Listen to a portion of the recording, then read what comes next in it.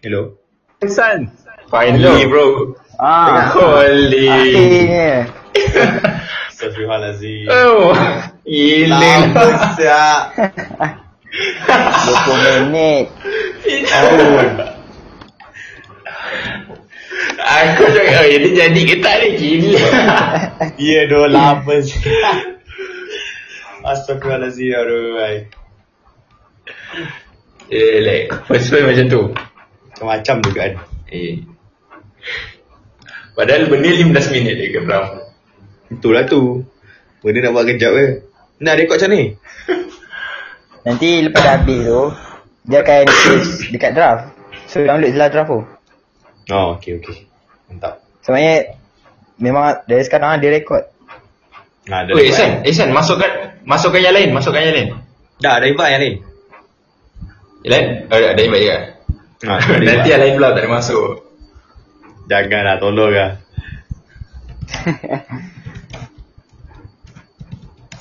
Weh, Ihsan tadi kamu masak apa? Spaghetti fettuccine alfredo. Ni angkara Gordon Ramsay. Makan seorang atau satu fam? Satu family lah. Satu fam. Mantap. Dia lauk tengah hari habis kan. So masak lah untuk dinner. Oi, padu. Jadi kalau nama gempak mesti bahan gempak tu. Tak ada lah. Bahan simple je. Bahan simple. Dia cuma pakai pasta fettuccine. Lepas tu butter dengan parmesan. Tu je lah. Tapi kalau nak sedap campur ayam, parsley semua kan. Sedap tu. Tak ada lah. Biasa. Maksudnya dia dah ada paste dia lah. Dia punya sos dia sos dia cuma air rebusan pasta tu. Lepas tu butter yang cair dengan cheese. Biasa tawar sikit. So letak parsley, letak black pepper sikit, apa tu cayenne, bagi cayenne chili kan, pedas sikit. Tu je. Dah boy. Tak ada speed. Okay, kita dah boleh start dah. Get ready oh? Okay, dah boleh start. Alright. Countdown. Countdown. Boleh tak? 5, 4, 3. Tak. Dia ada countdown dia sound effect. Dia ada sound effect je. Mana sound effect? Dia dekat bawah, kat bawah. Effect kan? Memalukan aku siap. Boy, cheering, clap, crowd, laugh, whistle, beat, countdown. Okay. 9, 8, 7, 6, 5, 4, 3, 2, 1. So, Assalamualaikum warahmatullahi wabarakatuh dan salam pagi, salam malam, salam tengah hari. Tengoklah kalau korang tengok waktu bila. So, insyaAllah pada hari ni ataupun pada dalam sesi podcast ni, kita akan pertama kalinya lah insyaAllah dalam CFS ni kan, dalam membuat satu perbincangan santai ataupun sembang-sembang dalam satu isu yang insyaAllah agak orang kata agak hot lah, agak hangat kan, iaitu study at home. Tapi sebelum itu kita masuk dalam tajuk yang mantap ni, kita terlebih dahulu memperkenalkanlah kita punya speaker yang insyaAllah akan sembang dengan kencangnya based on diorang punya insyaAllah situasi kehidupan kan, macam mana diorang handle benda ni kat rumah kan. So insyaAllah kita terlebih dahulu akan memperkenalkan diri saya, iaitu saya Ahmad Abid, course nursing. Dan insyaAllah Ihsan. Saya Muhammad Ihsan Husani daripada course undang-undang. Daniel. Nama saya Daniel Hakim bin Kairudin, daripada course Allied Health Science. Okay, Nabiha. Hello Nabiha. Saya Fatin Nabiha, course Allied Health Science. Nalia. Saya Nak Nadia, memang dari course Allied Health Science. Alright, seterusnya Najmi. Hello, nama saya Muhammad Amir Najmi Aziz, daripada kos perubatan. So insyaAllah kos-kos yang join podcast kan pada hari ni memang mantap lah kalau tengok base dia orang punya tu. So mostly dekat sini adalah medical students. Dan kita ada seorang istimewa iaitu daripada law saya Ada sebab InsyaAllah kita invite dia. First dia memang sempoi gila dalam berbual-bual ni kan. So agak-agak kan, apa pendapat korang kan tentang study at home ni kan. Lagipun sekarang ni COVID, so memang benda tu jadi new norm kan. So korang rasa macam mana? Macam mana korang handle kat rumah? Kita create dulu macam dalam Google Meet Classroom.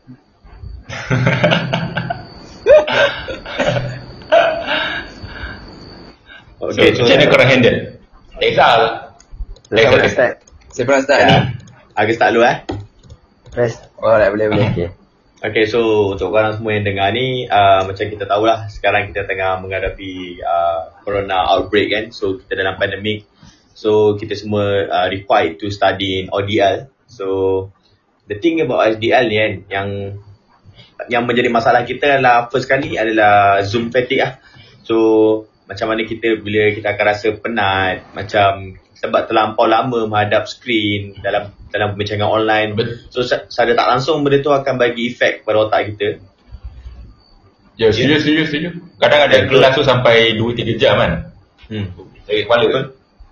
Lagi bila mana kita ada masalah internet connection kan, sebab otak kita ni kan, yelah, kita perlukan synchronizer dalam communication. So bila mana ada delay dalam communication, so otak kita akan dipaksa untuk bekerja lebih lah daripada kebiasaan kita berkomunikasi secara face to face. Jadi itu menjadi, sebagai saya, itu adalah menjadi cabaran utama lah untuk kita pelajar, untuk study dalam online ni. So kalau yang lain macam mana pula? Jadi aku setuju lah dalam pendapat dia. Macam kalau masalah dia, kalau kita tengok benda lama kan, so kita ada isu-isu lain. Sebab lagi pun kita kat rumah kan, so kita kena fokus bukan kepada diri kita kan, fokus dekat family juga kan. So kat situ ada datang isu-isu lah. Tapi kebaikan dia aku rasa, bagi aku first kan, benda tu boleh record, kelas boleh record, kita boleh rewind, kita boleh stop kan. So bagi aku tu agak benda yang mantap. Dan paling susah isu dia first, family. Bukan nak cakap susah, tapi macam tu lah kan, bezanya kita dengan kat sana kan. Yang second, kita punya orang kata lebih berdikari lah kat sana. Fizikal datang kelasan kat sini, ya kita kan gerakkan diri kita sendiri. So like, korang setuju? Setuju. Setuju. Kalau kat rumah ke memang ada duduk atas katil tak best sangat. Memang. Sebab nanti kan, betul lah pindah ke phone atau main phone. Itu memang susah lah. Lagipun benda main kat komputer kan bendanya. So kadang tak open kamera lagi. Dia pun boleh. Yes, tak buka kamera lagi. Tak tahu lah, lecturer pun tak tahu kita buat apa kan. So apa pendapat korang? Macam mana korang handle? So agak teruk. Boleh? Alright. So kalau kita lihat study from home ataupun working from home, WFH kan, yang ni adalah satu frasa yang baru kita dengar tahun lepas juga.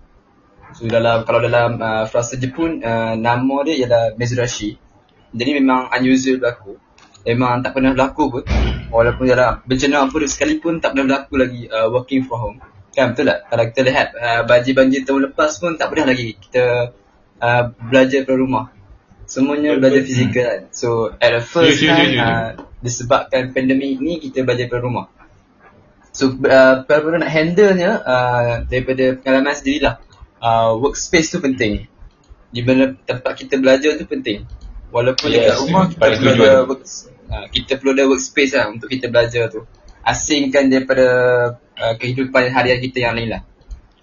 So dengan cara tu kita akan lebih fokus lah waktu belajar. So macam ada environment yang mantap lah kan. Betul. Environment tu penting. Lepas tu dari segi mental, memang kita perlukan support daripada family juga. Sebab kita dekat rumah kan, memang support by family tu 100% dia kata. And boleh kata dekat rumah ni, kita belajar ni lebih depend pada diri sendiri lah. Sebab rakan-rakan tak ada kat sisi kita. Kita hanya WhatsApp dan juga ni je, melalui live. So kita banyak depend on self kat dalam kita belajar ni. So itu menguji kita lah, macam mana cara kita memahami tu dengan cara yang lebih kita bergantung pada diri kita sendiri lah. So itu pendapat lah. So kena kuatkan diri, kuatkan mental, kuatkan fizikal juga. So kalau daripada segi pendapat yang lain lah, kalau dari segi environment belajar tu, pengalaman yang lain macam mana pula? Environment belajar kat rumah. Kau nak dengar tak from Nabiha agak macam mana? Rasa macam mana hang handle kat rumah kan? Agak susah lah sebab banyak kerja yang nak kena buat. Bukannya study je, nak kena kemas rumah, payah adik-adik lagi. So quite difficult lah. Tapi duduk dekat rumah tu memang kena independent lah. Semuanya atas kau. So it's like macam benda ni dia akan lama kelamaan dia akan tunjuk your true nature kan. Sebab kita tak ada pengaruh rakan, kita just pengaruh family dengan diri kita sendiri kan. So aku setuju. Kalau dekat Chef S tu, duduk tengok kiri kanan ada member belajar. So tu rasa nak belajar sekali. Ni kat rumah ni memang tak ada siapa belajar. So tidur je lah. Memang tak ada feeling nak belajar kat rumah. Ya, itu Betul, setuju. Itu belum tentu kalau budak yang dengan main game dia lagi. Itu lah. Aku rasa rank dia orang dah tinggi ni. So Nadia rasa Nadia paling senyap rasa kat sini kan. Nadia di sana tak? Hello. So apa pendapat kau? Macam kau dalam PKP ni lagi pun aku faham macam kalau kita orang lelaki mungkin bukan lah kata sebab new style, new trend sekarang kan. Mostly lah macam rata perempuan mostly akan lebih banyak kerja kat rumah kan based on Setuju. Betul. Macam mana korang Rumah kena. Dia ikut juga siapa yang paling sulung kat rumah. Ya, Saya nak bongsu. Dia bergantung jugalah kan. Tak semestinya sulung je guys. Bongsu pun astagfirullahalazim.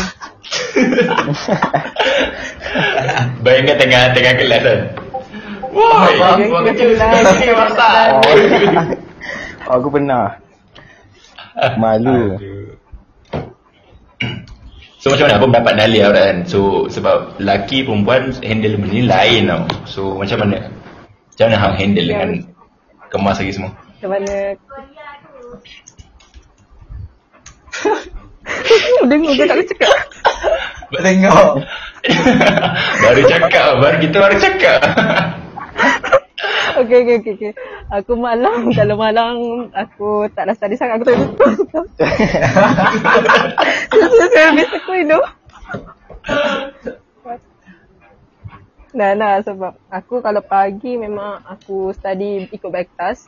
Lepas tu kan aku yang SEM 2 ni aku ambil 3 subjek je, jadi tak dah susah sangat. Untung Tapi masa terluang aku ni dipenuhi dengan benda lain.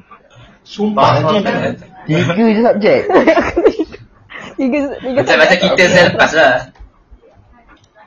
SEM lepas tu aku ambil 4. Oh, sebab Arab kan?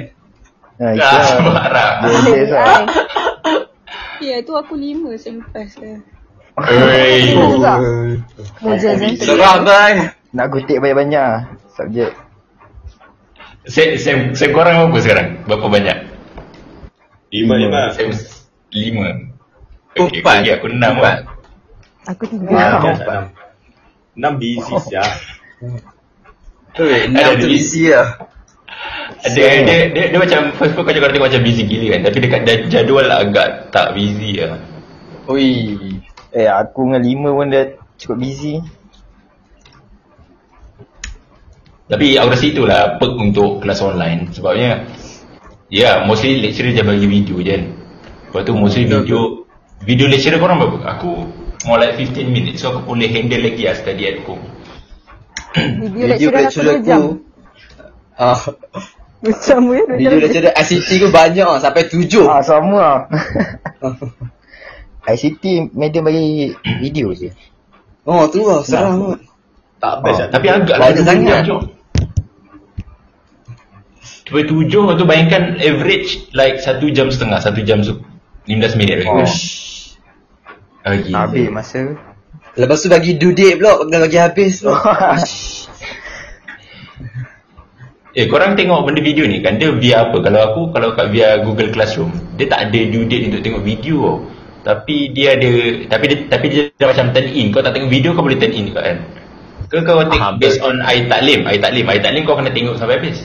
Tak ada laju kan tak boleh apa. Oh. Google Classroom. Taklim. Air taklim. Aku tak pernah guna air taklim lah. Aku tak nak guna. Tak nak guna lagi. Apa nanti kalau kelas contoh video 3 jam kan. Mana kata video 3 jam.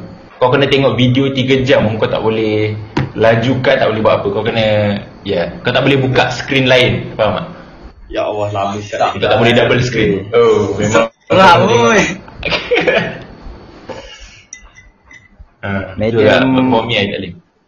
Madam UI aku bagi add puzzle. Dia add ni, kalau kena video kat situ, lepas tu sambil dia bagi video, dia bagi soalan. Lepas tu kena jawab Ada quiz soalan kan? dalam video tu.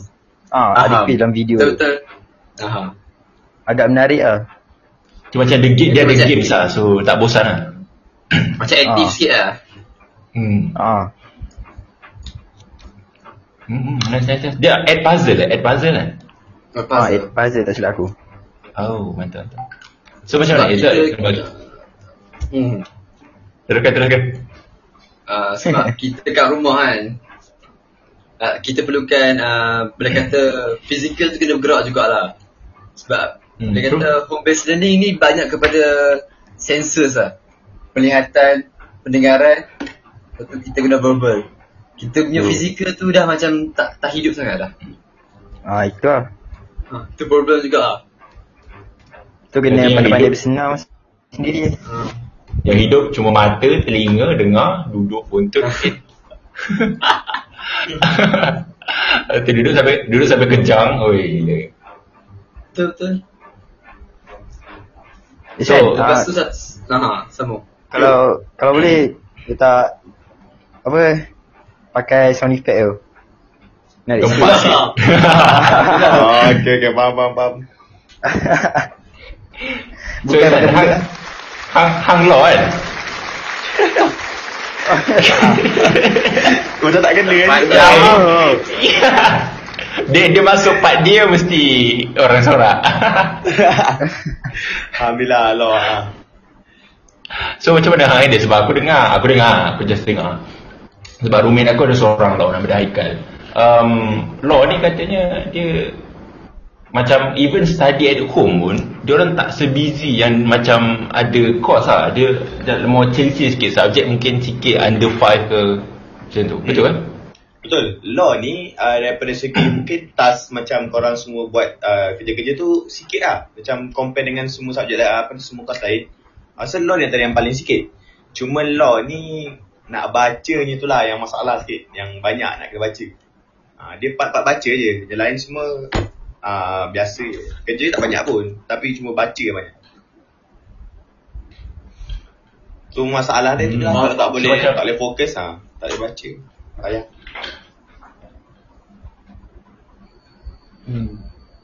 Memang susah. So aku rasa macam masalah for hang tak ada masalah kot. Ya sebab hang pun suka baca kan. Tak ada lah. Cuma bahasa dia tu yang lain sikit. Sebab macam law ni kan ada campuran Latin dengan bahasa Inggeris yang payah sikit. Dia tak ada dalam kamus Oxford yang biasa. So itulah yang buat macam law ni nampak susah sikit. Nak baca pening.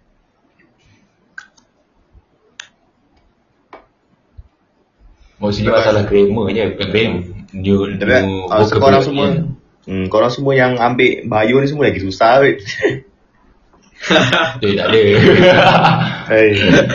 Bio dah tak boleh nafikan. Tak boleh nafikan kan. Tak boleh nafikan. Memang respect lah korang. Memang respect lah korang. Tak ada macam tu. Lagipun kita orang tak ada isu lagi. Baca-baca kita kena nak tengok Google kan perkataan tu tak faham, tak ada lagi aku rasa. Tak ada lagi. Kau sampai perkataan Latin tu ada, seram pula. Tak adanya. Law ni tak susah macam ni kos yang ada wire ni. Korang semua memang. So macam mana hang handle, macam banyak baca tu macam mana hang handle study tu? Okay, so kalau tips lah untuk orang nak baca banyak ni. So macam sebelum baca tu set dulu nak baca sampai mana. Contoh kalau case tu ada 100 muka surat, mungkin kalau ada limit 5 hari, hari ni baca 20 muka surat dulu. Okay, so besok sama lagi 20. Lepas tu cuba cari keyword yang penting.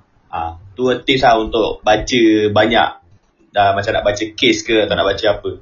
Tapi kalau dari segi preparation tu sendiri punya macam rehat, make sure minum air cukup, stay hydrated. Sebab macam sekarang ramai yang ambil ringan pasal minum air sebab dia rasa tak perlu keluar kan.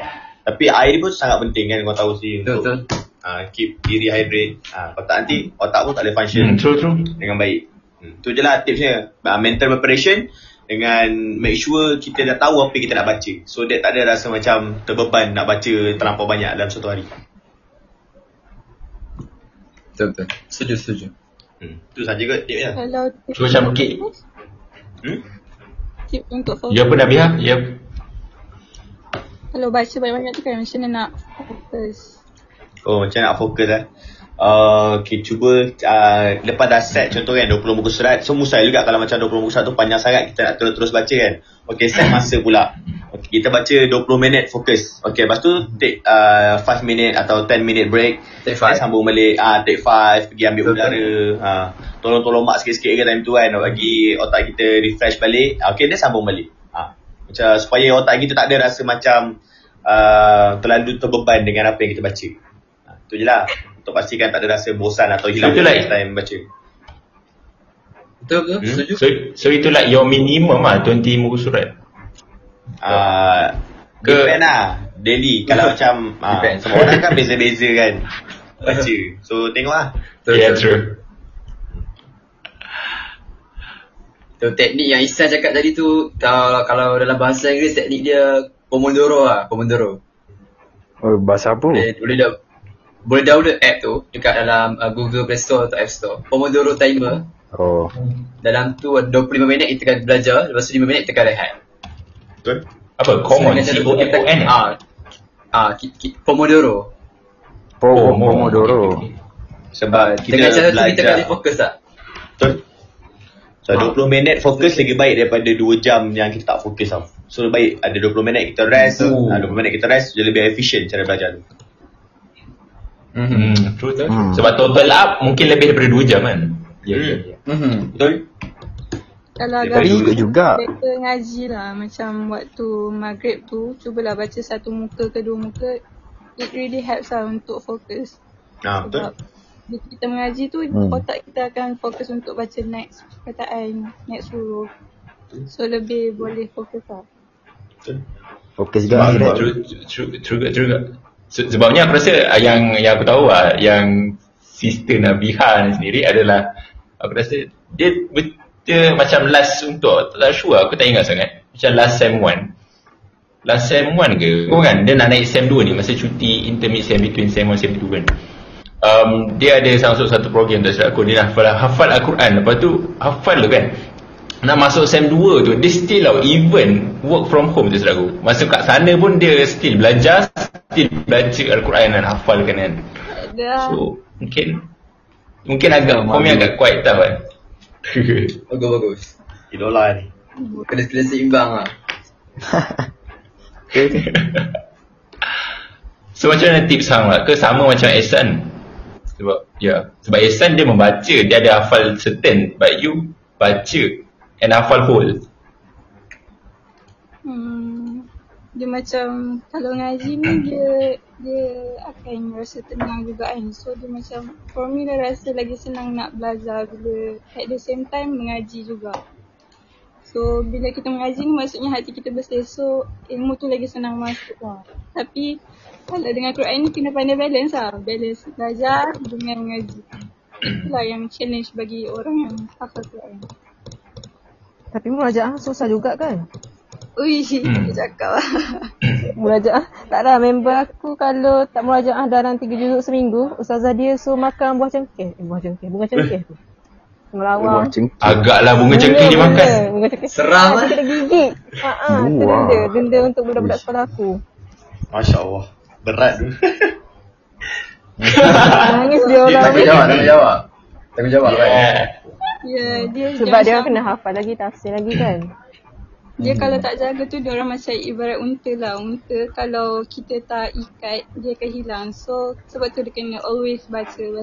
Sama juga macam kita nak revise bio kan. Bila kita nak bagi permanent kita buka banyak kali, baca banyak kali. Macam tu lah. Bayangkan si Sister Nabiha ni guna ayat yang unta tu untuk orang yang membaca Al-Quran tapi tak menjaga. Bayangkan kita yang tidak mencuba.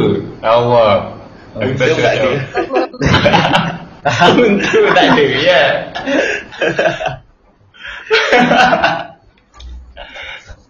Aduh, so aku rasa macam agak bersyukur lah ada sister kita yang ada dalam situasi tu kan. So aku cakap Alhamdulillah lah.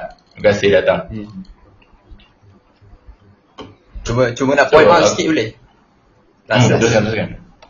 Sebab kita tengok banyak screen kan sekarang kan. So saya syorkan kepada semua pendengar ni, kalau boleh banyakkan tengok pokok-pokok hijau lah, supaya kita jaga mata kita juga. At the same time kita tengok screen banyak kan. Sebab kita study at home ni, kita punya screen time tu makin naik setiap hari. So jangan kita lebihkan masa tengok screen daripada lebihkan masa tengok pokok-pokok hijau. Sebab dengan cara tu kita dapat jaga masa mata kita dengan lebih lama lah. Nanti tua tak cepat dapat labu dekat tu. Betul. Tapi kalau tengok hijau kat dalam skrin macam mana nak press? Sebab tu boleh. Tapi kebanyakan tengok pokok hijau lah. Macam tu lah. Kalau Aku korang tengok tema kat Google. Apa nak lihat teruskan?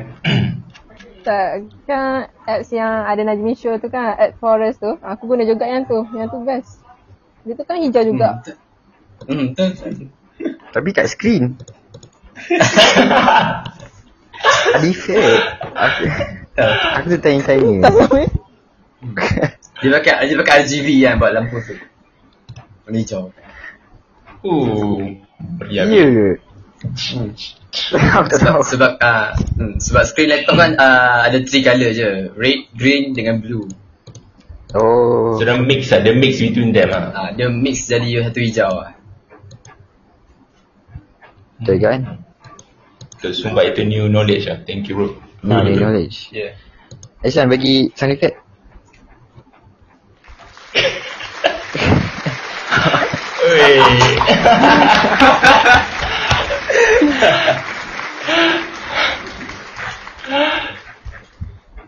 So Alhamdulillah malam ni insyaAllah memang mantap lah kita punya insyaAllah. Sebab ni first time kan. So kita boleh expect like dah professional and all that. So Alhamdulillah memang ya macam podcast betul kan. Borak-borak santai, mau tak ada serius sangat.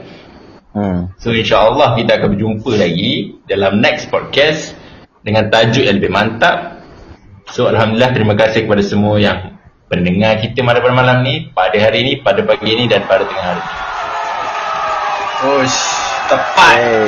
Jadi lama. Dari dia apa ni? Masya-Allah. So Assalamualaikum, thank you semua. Alhamdulillah, terima kasih semua. Assalamualaikum semua. Terima kasih semua. Okey dah lepas tu. Tekan yang budak tu lah. Budak lain tu. Tekan hang out kan. Dia kena tengah hang. Sebab benda ni masih dalam tu lagi. Semua benda